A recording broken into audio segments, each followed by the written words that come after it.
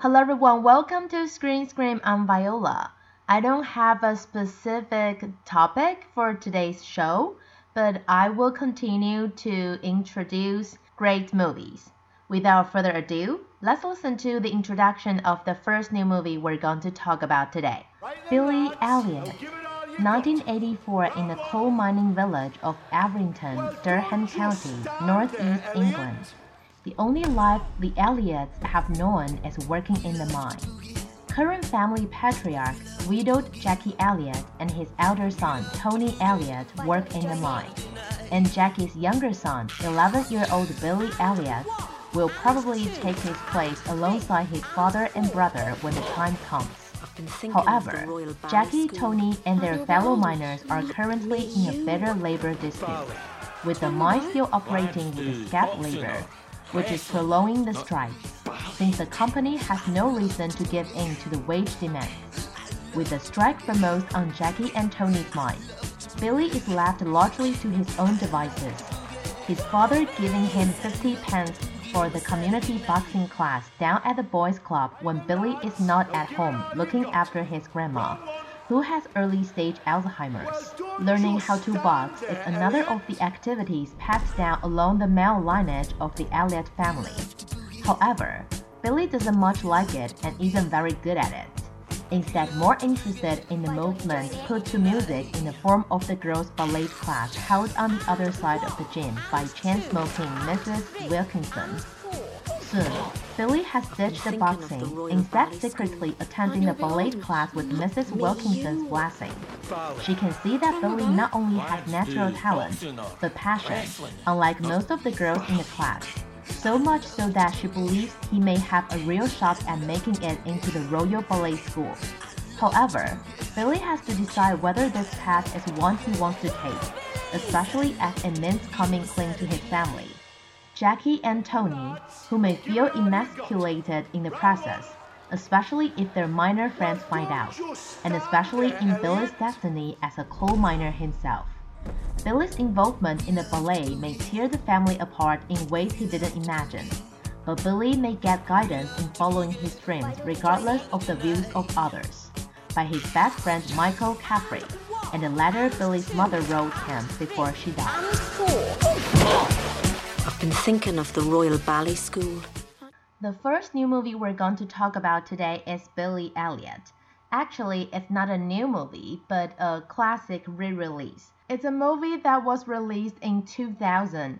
It even got nominated to the 2001, which is the 73rd Oscar Awards, for many awards, including Best Director, Best Original Screenplay, and Best Actress in a Supporting Role. I've seen this movie many times myself.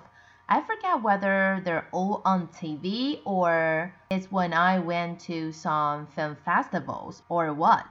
I've seen it many times anyway. As we heard in the introduction that the story is about an 11-year-old boy creates his own life through ballet. His family members started from disguise and then they probably ignore him and then they support him. The process is not easy at all and it's pretty tear-driven. Jamie Bell, the protagonist, even got the Best Actor at the British Oscar Awards. And since the plot is related to ballet, it's a kind of dancing, so the director used a lot of music, actually a lot kinds of music, different kinds of music, with some impromptu dancing moves. These are something that are very worth watching. And the core message of the movie Billy Elliot is that there's someone waiting to be discovered in everyone's heart. I don't know if you have this feeling that sometimes you will feel, oh, I'm destined to do something different. It's just that nobody understands me. I think everyone more or less gets this feeling from time to time. Maybe we don't dare to share with others because of pressures we get from society, from family, or whatever reason you just don't want to share that part of yourself to others. But deeply in our heart, We hope that part of us can be seen as well. And that's the most important lesson we can learn from Billy Elliot. If you've never seen this classic movie, you get to watch it on the big screen if you live in Taiwan because it's re-released in Taiwan this weekend. Now let's listen to the introduction of the second new movie we're going to talk about today. In Broad Daylight, based on true events, In Broad Daylight reveals a little-known truth about residential care homes for the disabled that hides beneath the headlines.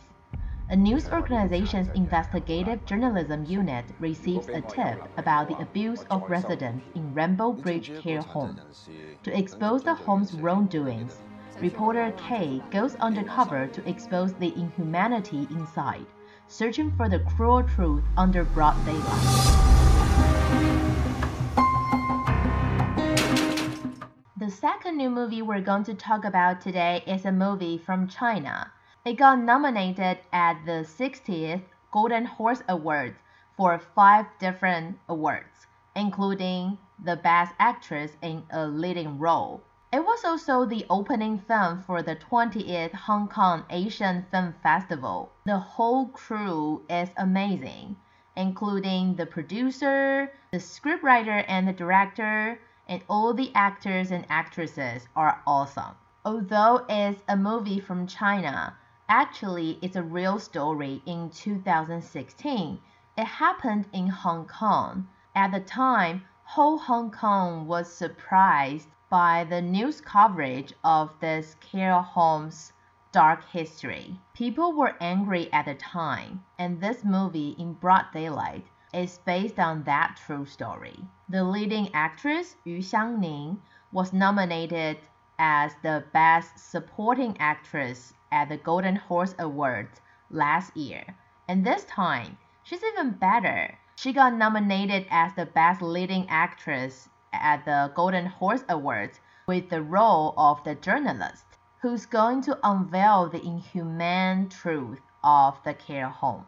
When I read the introduction of this movie, it reminds me of a Taiwanese movie that was released not long time ago. It was released in 2020. It's about raping at a school for the hearing impaired. Not that what's happened in the care home in the movie In Broad Daylight is okay. I just want to say that what happened to the hearing impaired students were even more horrible because they know exactly what happened. But also, for students at the care home, just because they don't really understand what happened, gives the bad people a good reason to abuse them or even violate their free will. And when this kind of movie is based on true story, it's really heartbroken. It's the Golden Horse Award Film Festival right now, so if you're interested in this Chinese movie, you can go watch it and see if it gets the awards at the Golden Horse Award. Before we move on to Top 007 and talk about more good movies, let's review what we had from last week first. Top 3 was Killers of the Flower Moon. Top 2, Five Nights at Freddy's. And Top 1, Taylor Swift, The Eras Tour. I would say there's a few new faces on the chart this week, and we're going to talk about at least one of them. Let's listen to Top 7 to Top 4. Top 5, My Shining 우리 One. 멤버들끼리의 유대가 조금씩 15년 동안 엄청나게 많이 쌓인 거잖아. 응원하는 그 눈빛을 받고. Priscilla. Why my daughter? Well, Sarah, I happen to be very fond of your daughter. She's much more mature than her age. Top 4, The Boy and the Heron.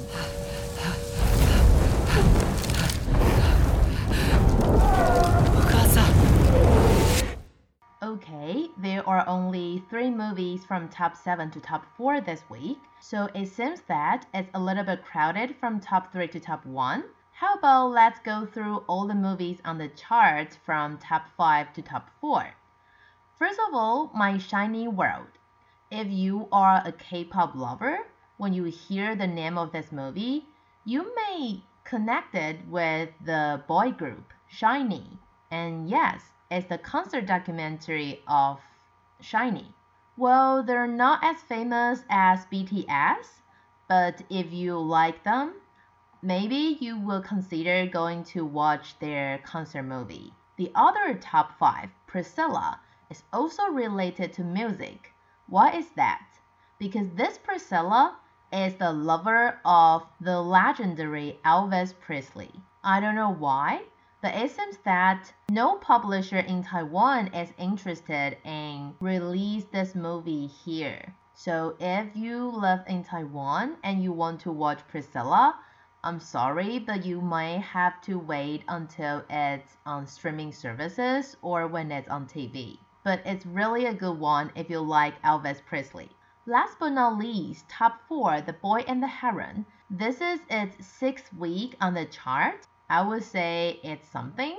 Obviously, audience around the world, everywhere basically, is interested in Ghibli's latest work, especially because it's possible that it's the director himself's last work.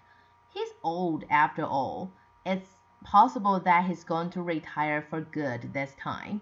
So if you like Ghibli, you can go watch The Boy and the Heron.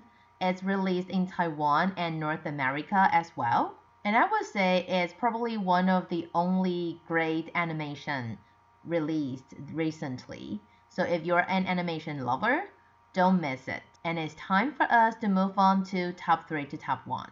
Top 3, The Marvels. This is just the beginning. Top 2, Five Nights at Hi, Freddy's. this is Mike. I was just calling to see if that job that you offered was still available. Yes. Killers of the Flower Moon. Money flows freely here now.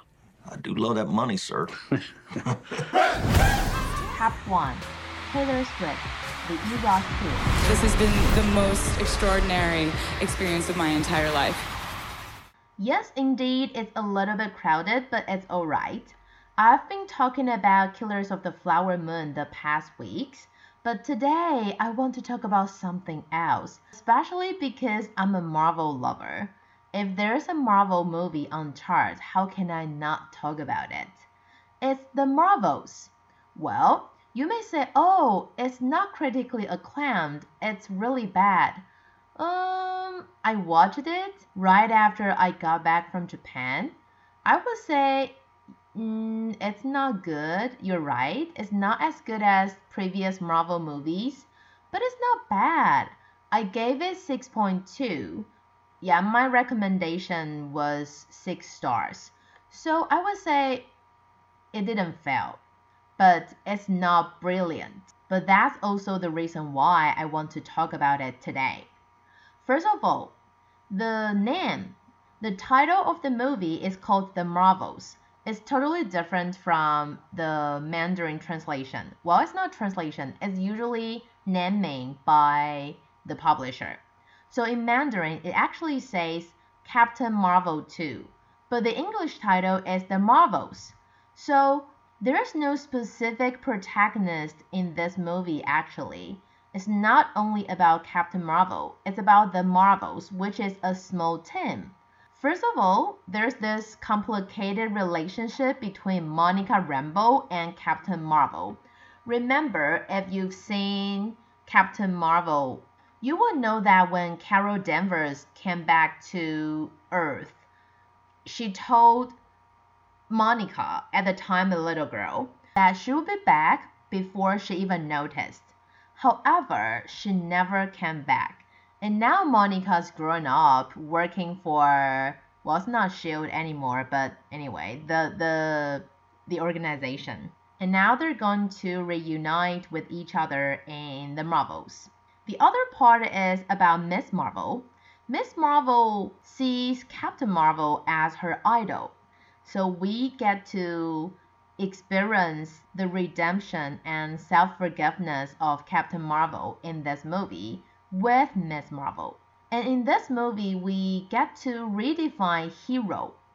For the director, Batman or Superman in DC Comics all have a common trait. That is, their power equals to their pain. And Captain Marvel is no exception.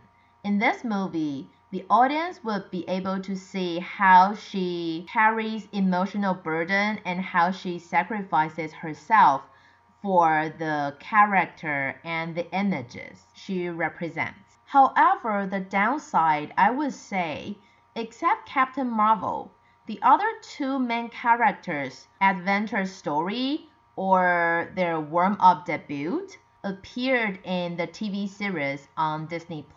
So for audience who only watch Marvel movies on the big screen, they don't follow Disney+, don't follow the TV series, it might be a little bit difficult for them to get to know these other characters. But all in all, I would say if you're a Marvel lover, the Marvels wouldn't disappoint you. It's just not a wow movie. And I'm pretty sure it will stay on charts, so we will have more chances in the future weeks to talk about it. But I need to say goodbye for now. Let's meet again on air next week. I'm Viola. Bye bye.